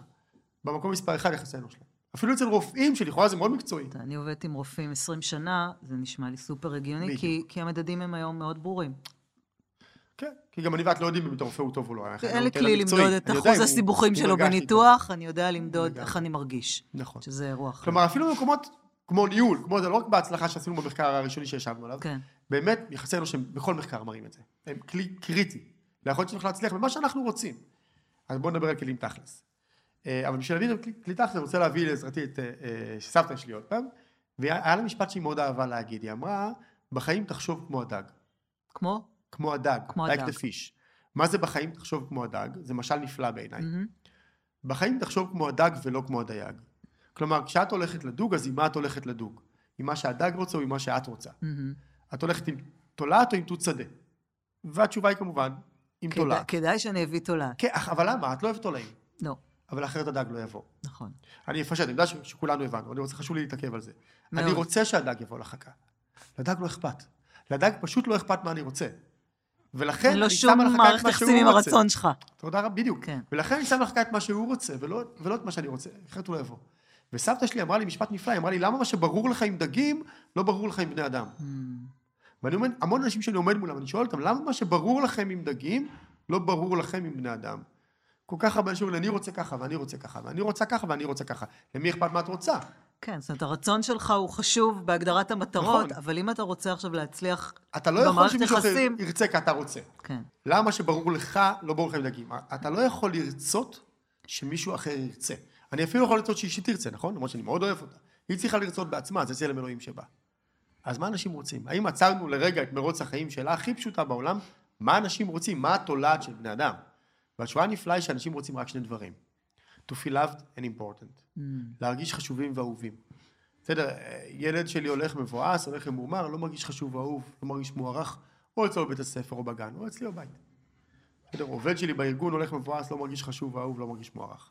עכשיו, כל השאר זה נגזרות, אנשים רוצים הצלחה וכסף וכבוד. זה מופעים אבל של זה כדי, בדיוק, זה מופעים של הצורך. זה מופעים של הצורך הזה. עכשיו, אם אנחנו מבינים את זה, אז בעצם הכלים, כל כלי ההתנהגות שלנו הם כלים שבסאבטקסט שלהם יש את היכולת שלי ושלך לגרום לאדמה, להרגיש טוב עם עצמו. להרגיש את שני הדברים האלה. כן, אנשים אוהבים את מי שגורם לו להרגיש טוב עם עצמם. אנחנו רואים את זה דרך אגב, אתה יודע, בסוף כשאנשים הולכים אחרי הדבר הפשוט הזה, שזה כאילו נשמע פשוט, אבל אפשר לאמן את זה, זה באמת לא כזה מסובך. נכון. זה רק לזוז מהצורך שלנו כמנוע. ממש. אז בואי ניתן ממש, אנחנו 3 כלים מאוד פשוטים, כן. כלי ראשון, אני קורא לזה עוד שאלה. אתה מגיע בבוקר, אני מגיע בבוקר, לא משנה איפה אני נמצא. מגיע בבוקר. אתה פוגש מישהו. מה קורה? סבבה. פוגש עוד מישהו. מה שלומך? אחלה. אתה מתחיל לעבוד. לא יודע מה איתו, לא יודע מה איתו. תעצור, שאל עוד שאלה. משהו קטן, זה יכול להיות, עכשיו אנחנו, איך היה הגשם שאתמול, שערה הייתה, איך היה אצלכם? סתם, top of your mind, לא צריך. אבל תעמוד, תשאל עוד שאלה, מה אם היה שלך שמעת שהוא יכול להכל בסדר? הפכת אותו מעוד אחד שעברת לידו, למישהו שמרגיש ברור שאני לא אכפת לך. אעבור אדם, ושאל עוד שאלה כזה אני קריפי. בוא לא נהיה קריפים. טיפ טוב לא להיות קריפים. אבל כן, דקה אחת בבוקר, לא 20 דקות אנחנו אנשים עסוקים. דקה אחת בבוקר. ושוב, בוא נחזור על המשל שדיברנו על ניב א', ניב ב'. ניב א', שואל אדם אחד בבוקר, דקה אחת עוד שאלה, על אשתו, על הילדים, על המצב, על המצב רוח שלו. וניב ב' לא, שניהם עובדים באותו ארגון 3 שנים. ניב א' בעוד 3 שנים, מכיר את כולם. כולם אחים שלו. הוא יודע מה קורה עם אשתו, מה החלומות שלו, מה הפחדים שלו, למד עליהם משהו. על השיפוץ בית שלו ומה קרה לו עם הקבלן. ניב ב' אין לו מושג מה החיים שלו. הם חיים באותו ארגון. מה ההבדל ביניהם? דקה אחת בבוקר. מדהים. תראי את העוצמה של הכלי הזה לאורך זמן, את הוקטור שלו. האמת שזה מדהים, באמת. כלי נוסף, ארוחת צהריים. תחשבי על ארוחת צהריים פעם בשבוע, לא עם המיליה הרגיל שלך. הרי, שוב, בעיקר אנשים שעובדים בארגונים, הם כל יום הולכים בגדול עם אותם 2, 3, 4, 5 אנשים לארוחת צהריים, בהנחה שהם אוכלים צהריים, בסדר? עכשיו תחשבי על פעם בשבוע, ללכת עם מישהו אחר, עם גורם אחר בארגון. תזוז מהרגיל. עכשיו, שוב, לאורך 3 שנים, אותו ניב א', אכל 150 ארוחות צהריים עם גורמים שונים בארגון שלו, אז הוא אכל עם ה-HR ועם הפייננס ועם הפרודקט ועם המרקטינג ועם ה-R&D, כולם אחים שלו. הוא כבר שם. בניגוד לכלי הראשון, זה לא עולה אפילו דקה. הכלי הראשון עולה דקה. נכון. זה לא עולה כלום, כי אתה אוכל צהריים. כי אתה במילא אוכל צהריים. פשוט פעם בשבוע. אל תלך עם המיליה, לך עם מישהו אחר. שב איתו, תדבר, תתעניין, תקשיב. זה דורש מהאנשים לזוז כל כך מאזורי הנוחות שלהם, וזה כאילו, אני יודעת שלא נדבר היום בעומק על שינוי הרגלים, אבל זה בכלל לבוא ולהגיד, אני משנה רגע את האזור הנוחות שלי, ואפרופו מה שאמרתי קודם, זז גם מהמקומות היותר מאתגרים, זז למקומות היותר מאתגרים שלי. כי חלק יגידו, תקשיב, זה פדיחה, לא נעים לי, הוא לא מכיר אותי. אז תתחיל במעגלים הקרובים, אני מסכים. כן, תעשה את זה. לא הייתי מתחיל באדם זר, כן, מעניינים כן. אבל הייתי מתחיל במישהו יושב איתי באיזושהי פגישה, יושבים באיזה דיון בארגון, מישהו, מזמן לא ישבנו, בוא נשב ביחד יום רביעי, איך אתה? יאללה, בוא נשב, בוא קבענו. נתחיל ככה. אבל לאט לאט זה יהפוך להרגל, אמרנו, זה הכל שרירים, זה יהפוך להרגל שלך של איך אתה מתנהל בארגון. שוב, מה שיפה בכלים האלה, הם לא עולים הרבה. כן, הם פה ממשאב קיים. כן, לא הלכת עכשיו ופתחת רשת בלינקדאין. ממש ככה. כלי נוסף שאני מאוד מאמין בו, מתחיל עם מחקר שנעשה פה בארץ, לקחו זוגות נשואים ילדים קטנים בבית, שמו לי מכשירי האזנה בבתים, ביודעים, שימו להם כסף, לא סיפרו להם למה מאזינים, למה האזינו, לכמה מחמאות מול כמה ביקורת בין בני הזוג. מה הייתה התוצאה? ביקורת ביפר. כמה? 1:30.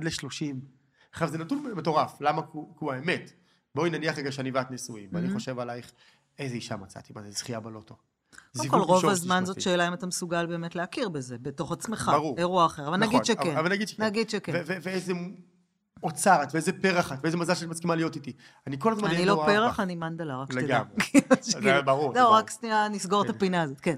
אתה פרח שלא מפסיק לך. כן, בדיוק, אני פרח נצחי. כן. אבל העניין הוא שאם זה מה שאני אחשוב עלייך, מה יקרה לי? אני כל הזמן אהיה מאוהב בך. לא כעת מושלמת. אתה תניע כל הזמן את הדבר הזה שרואה. כי העניין הוא שמה שאתה מחפש זה מה שאתה מוצא, וזה נקרא במחקר יחס לוסדה. היחס בין מחמאות לביקורת, גם אצלנו בעבודה וגם אצלנו בבית, נקרא יחס לוסדה. וההמלצה שלי היא מאוד מאוד פשוטה, לנסות לעמוד על 1:1. 1:1? 1:1. אני לא נגד ביקורת, אני חיל אוויר, אני חי על ביקורת. וזה גם בסדר, אני חושב שביקורת בונה בעיקר את האגו של מי שמעביר אותה. נכון. בסדר? אנשים... נכון. יש תדרים שונים לביקורת, שזה לאירוע אחר, אבל יש ביקורת בונה, ויש ביקורת, כי אני צריך עכשיו שמישהו יסחוב את הרעל שלי. כן, אני גם חושב שאנחנו צריכים להיות מאוד צנועים בביקורת שלנו. נכון, וגם מה רציתי עכשיו להשיג. בדיוק. כלומר, אם העברתי ביקורת על מישהו, אז כדאי שאם אין לי משהו טוב להגיד עליו, למרות שיש לי עוד ביקורת להעביר עליו, כדאי שאני לא אעביר אותה. אוקיי, אז מה זה 1:1? תאזן? זה מחמאה על כל ביקורת, כתפיסה, לא חביב ברשימה, ולא על כל ביקורת אתה חייב מחמאה כרגע. כי בחינוך אומרים 1-8 הרבה פעמים. אתה מכיר את היחס הזה? לא, שעל כל פעם שאתה רוצה להגיד משהו רע, תגיד 8 דברים טובים. זה דבר מדהים, אבל אני יכול להגיד לאנשים יברחו. אנשים, כי אני מזכיר שאנשים מתחילים מ-1 ל-30 הפוך. בזוגיות ועם הילדים למשל, אומרים, תקשיב, אתה רוצה שילד יצמח להיות אפרופו מצויינות וכל הדברים שדיברנו עליהם קודם, תן לו 1 ל-8, אני יודעת שזה יותר מורכב, בארגון זה יותר קשה. לא, אגב, אני חושב שמי שיגיד ל-1 ל-8 זה אפילו לא רואה שזה כזה מדע בדיוני, שאני לא רוצה אפילו להגיד להם את זה. זה סיינס פיקשן, אבל אני אומרת, יאללה, בוא נרכב על הקשת אתה אומר 1 ל-1 זה התחלה טובה. זה התחלה טובה, כי הם מתחילים מ-1 ל-30. נכון. בסדר, בוא נעשה 1 ל-1, אני איתך, מי יהפוך את זה ל-8 ל-1. אני צודקת שאתה אומר בוא נביא איינשטיין של המחמאות. אתה צודק שאתה אומר בוא נביא משהו ישים. בדיוק. שאפשר לעבוד איתו. לגמרי. כי אני חושב ששוב, אנשים קשה לבקר, גם אנשים טובים בלבקר. לא בקטע, אמיתי גם, אנשים רואים מה לא עובד. זה כלי שיש לו הרבה סיבות, למה אנחנו נכון, אנשים רואים, אנחנו יותר טובים לדעות מה לא עובד. נכון. ורק לאזן את זה, לאחד לאחד. בסדר, כבר, שוב, תחשבי על המערכת הגמול של המוח שלנו, שהיא כזאת, שכשאתה רוצה שמשהו יעשה, תהפוך אותו לכיפי או את התגמול המיידי עליו. אז בוא נתעכב על זה שנייה, כי זה ממש ממש חשוב, וזה אחד הכלים הכי חזקים. אם אני מסביר למישהו איפה הוא לא בסדר, בוא נניח רגע שאני חכם ואני צודק. נדיר מאוד, נדיר, יכול לקרות, שהאדם יגיד, צודק, יאללה. טוב שהזכרת לי איזה אפס אני. נכון. תודה לך, הייתי, כן. ועכשיו אני אשתפר ואני אהיה קצת פחות אפס. פלוס הוא ישתנה מזה. כן. שההסבר יוביל אותו לשינוי. בזכות חוכמתך הרבה שנחה עליי עכשיו, קרן שמש תודה שחבטת. אז אני עכשיו... שחבטת בי, כמו שאני אוהב. ואם בפעם לך מחר תחבוט בי שוב, זה עוזר לי מאוד להתפתח. כן. זה בדרך כלל עובד. פחות. בדרך כלל, פחות. אחד המחקרים היפים שנעשו, בדקו זוגות רבים, בדקו על מה הם רבים. אוקיי. כמו שרבים הרבה. מה שמסתבר שרוב הזוגות אשכרה הם מחזירים את אותה מריבה over and over and over again. שזה נתון מטורף. איזה ייבוש. קחי זוג, כן. זוג נשוי הרבה שנים. אנחנו דווקא מגוונים. אשכרה רבים את אותה מריבה בפעם ה-300. אותה מריבה, שוב, באותה מריבה, יושב על אותו זה אותו אירוע. למה? למה זוג אנשים אינטליגנטים רבת אותה מריבה בפעם ה-300, כשאובייסלי, 299 המריבות הקודמות לא קיבלו את הזוגיות. ולא פתרו שום בעיה. נכון. כי העניין שהמחשבה הזאת שאני רק אסביר לה איפה היא לא בסדר, והיא רק תבין, כי היא תבין, כי אני אסביר לה אגרסיבי עכשיו, אז היא תשתנה סוף סוף. אז אנחנו תקועים במקום שנשאר בהסברים, זה לא מייצר שינוי. נכון, אנחנו גם במחשבה שאני צודק, אנחנו בצדק שלנו, בביקורת שלנו, שהיא מוצדקת בה במקרה, אני שימו לב שאני לא שולל את הצדק שלה. אנשים חכמים, וכנראה שהביקורת היא צודקת, אבל היא לא מועילה. אז מה כן? מחמאות עובדות הרבה יותר טוב. אוקיי. כמו שאמרת, אתה 8 ל-1 שאמרתי, אני מאוד אוהב. מחמאות עובדות הרבה יותר טוב. אנשים רוצים, זוכרת, לחשוב כמו הדג, אנשים רוצים להרגיש טוב עם עצמם, זה מה שהם רוצים. זאת אומרת, תן להם. מערכת הגמול של המוח. אם אני עכשיו, בוא ניקח דוגמה ארגונית, כי היא נורא קלה.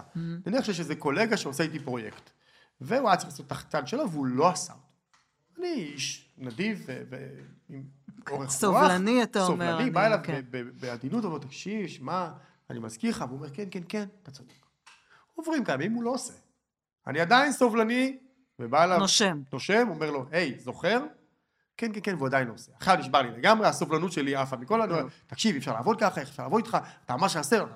עכשיו שוב, זוכר את הנדיר שהוא יגיד, בוא'נה, איזה מזל שניב הזה, כן, עכשיו הוא יזוז. האיש החכם הזה בא ונכנס בי, כי מגיע לי, כי אני לא בסדר, טוב שהוא יעמיד אותי במקומי.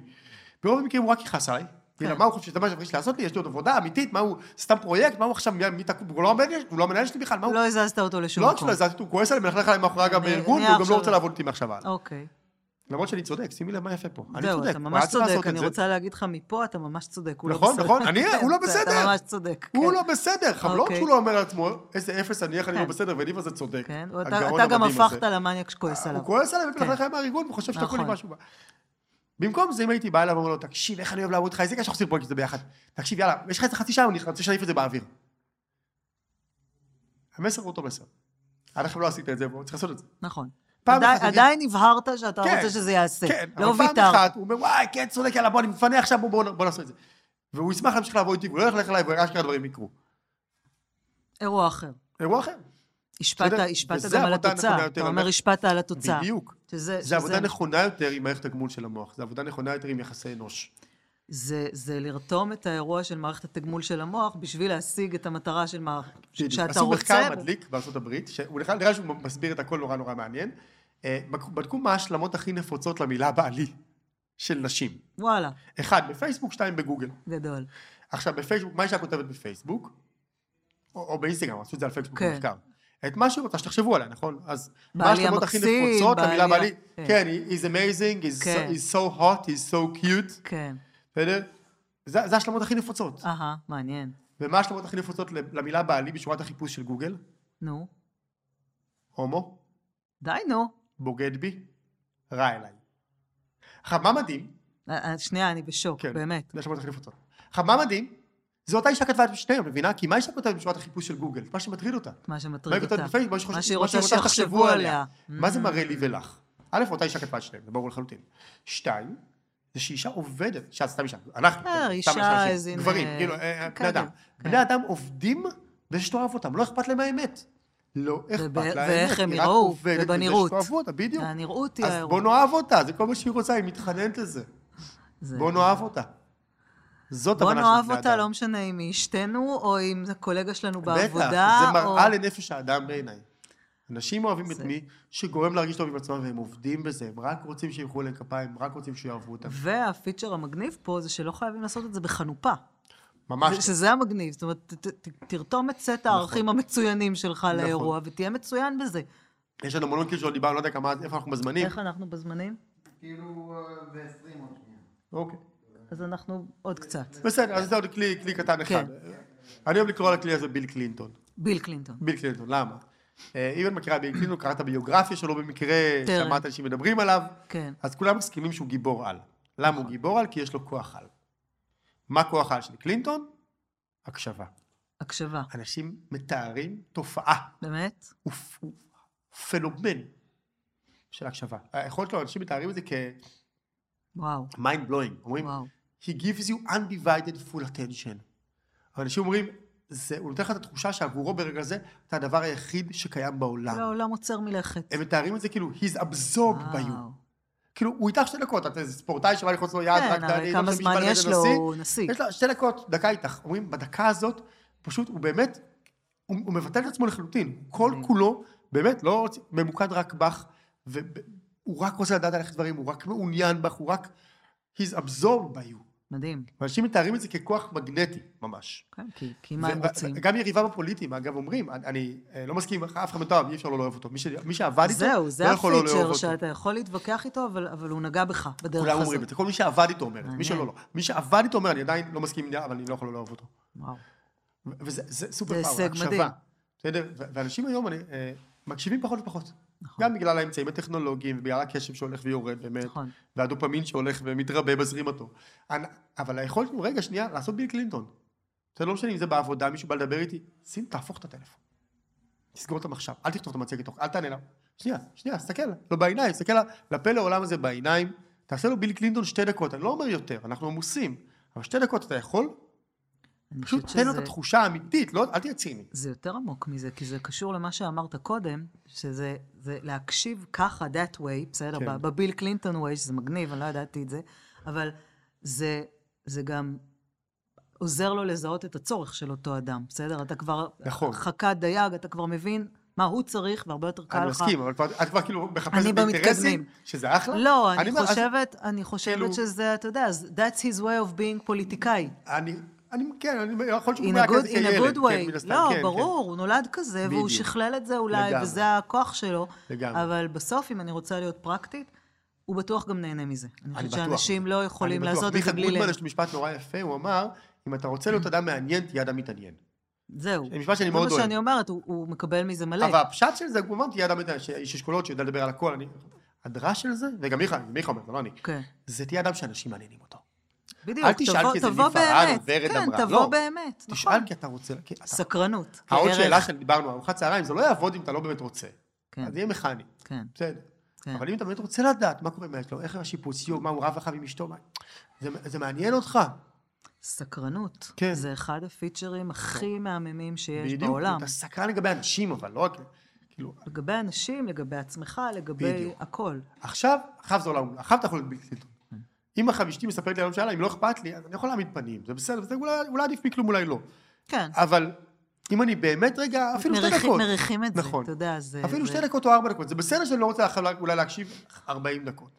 אבל אם אני אפילו 4 דקות לילד שלי, לאשתי, לעובד שלי. נוכחות מלאה. נותן לו נוכחות מלאה, נותן לו בלתי. שזה נוכחות. זה ממגנט. 4 דקות. ואני אחרי זה יכול להגיד לה, תקשיבי שנייה, אני צריך להכין את הארוחת ערב, אבל כבר היית שם בשבילו. נכון. הוא ידע והוא הרגיש את זה, וזה מריחים את זה. הילדים זה מטורף כמה זה עובד עליהם. זה מטורף. ילדים זה, אתה יודע, מדריכי הורים אבל כולנו ילדים. שזה אולי הדבר הכי משמעותי, ואולי זה הדבר הכי מגניב. כולנו ילדים וכולנו רוצים שיאהבו אותנו, ושם זה גם האזור שבו אנחנו מרגישים הכי פורחים, או הכי מצוינים. נכון. יש המון כאילו שלא דיברנו, אפשר לדבר על איך מתייעצים. האנשים אוהבים מי שמתייעץ איתם ופחות מי שמייעץ להם. תתייעצו יותר, תתייעצו פחות. כי שוב, אתה מרגיש פשוט קיים. חשוב ואהוב, בטח. כמה אתה מתייעץ, קחי את, לא יודע, אני יכול לקחת את אשתי, להתייעץ על דברים בעבודה שלי. נכון, היא לא מנהלת הדרכה, היא מנהלת מה משנה? משהו יש לה לתת. והיא רבתי אותה. היא חכמה, היא מרגישה מאוהבת, היא מרגישה שאני מעריך את דעתה, מה זה עושה לה? אם אני מערב את הילדים ומתייעץ איתם לגבי סוגיות הבית, ואת העובדים שלי, אני מתייעץ איתם לגבי השינוי הארגוני שאני... ועל הדרך גם קיבלת אולי זווית פרשית. בדיוק, אז כנראה קיבלת דעות כנראה שהרווחת משהו. בדיוק. אגב, עוד טיפ קטן, זה בכלל, אפרופו התייעצות, תמיד להגיד תודה על עצות, או על פידבק. אם את מביאה לי מתנה ואני אוהב אותה, תודה, איזה כיף. נכון. אם אני לא אוהב אותה, תודה, איזה כיף. אין לי מה להגיד לך, פוי המתנה. את תפסיקי להביא לי מתנות. אז אתה אומר, כל עצה, אני יכול פשוט לקבל ממנה משהו ולהגיד עליה תודה. כן, עכשיו, אם אתה רוצה, ואתה אוהב אותה, תודה, איזה כיף. אם אתה לא אוהב אותה, תודה, אל תשתמש. תודה שנתת לי את העצה, בדיוק, תודה. השקעת משהו בי. כי אם אני מתרגל להגיד תודה על הפידבקים והעצות שאני מקבל, יעצו לי עוד, והבא תהיה טוב. אם אני מתרגל לעשות פושבקים ולדחות, יפסיקו לייעץ לי. לא כי אני מושלם, כי יתייאשו ממני. פגעתי לעצמי במשאב הטבעי שיש שם בחוץ. בדיוק, ממש ככה. זה נגד עצמי. אז גם להתייעץ יותר ולייעץ פחות, וגם להגיד תודה על עצות. זה סתם כלי, עוד כלי, שאפשר כלי לסיים אותו, והוא ממש קל. פשוט לעשייה. הוא ממש קל. וכלי נוסף ששוב, אפילו לא התחלנו לדבר עליו, זה כל העולם של נטוורקינג. לא דיברנו על ביטחון פסיכולוגי, על איך בונים אמון בצורה מובנית. אפשר לבנות אמון. אני מביא לאשתי פרחים. היא שמחה או עצובה. לא יודעתי. תלוי, נכון? זהו, לא, תלוי באמון. יכול להיות שהיא שמחה, מה קרה? כן. כן, אשתי העלתה איזה 2 קילו. בסדר, אני אומר לה, אהבת חיי, השמנתי. איזה כיף שהגבר שלי רואה אותי, חשוב לו איך אני נראית, או שאני ישן בחוץ. זה תלוי באמון, לא במשקל של אשתי. זה תלוי באמון, וזה תלוי בכוונה. נכון. בדיוק, בכוונה מאיפה באת. אני מעביר לעובד שלי משוב, הוא אומר לעצמו, המנהל הזה דואג לי, רוצה לפתח אותי, רוצה בטובתי. או שהוא מחפש אותי, שהוא זורק, הישר אמרו לו. נכון. אני נותן לעובד שלי עוד פרויקט, הוא אומר, יאללה, הוא סומך עליי, נותן לי אחרת, הוא אומר, הוא שוב זורק את הזבל שלו ככה לעשות בעצמו. נכון. אמון הוא באפר להכל. אמון, והמקום של, עוד פעם, אני לוקחת את האמון במקום של אם אתה רוצה בטובתי, או מאיזה כוונה באת. כן, כן, כן, לגמרי. זה האירוע. ולכן יש המון מוליקים שאפילו התחלנו לדבר עליהם. נכון, שקשורים לפתוח את הדבר הזה שנקרא מערכות יחסים ויחסי אנוש, ואיך מגדלילים את זה, אפרופו, בהרגל הזה של תהפוך את זה לחלק מהיומיום שלך. ממש ככה, וזה לא טוב או רע, וזה יותר חשוב מהאיקיו. מדהים. אני חייבת להגיד לך שהיה לי שיחה מצוינת, באנו לדבר על המצוינות הזאת, והייתה לי שיחה מצוינת, כי לי הרגישה בול במקום שאנחנו מדברים, אתה יודע, על הצלחה, במובן הזה של איך לראות את זה לכל אחד, וזה היה לי מקסים. אני רוצה להגיד לך, מלא תודה שבאת. תודה על ההזמנה. היה כיף נורא.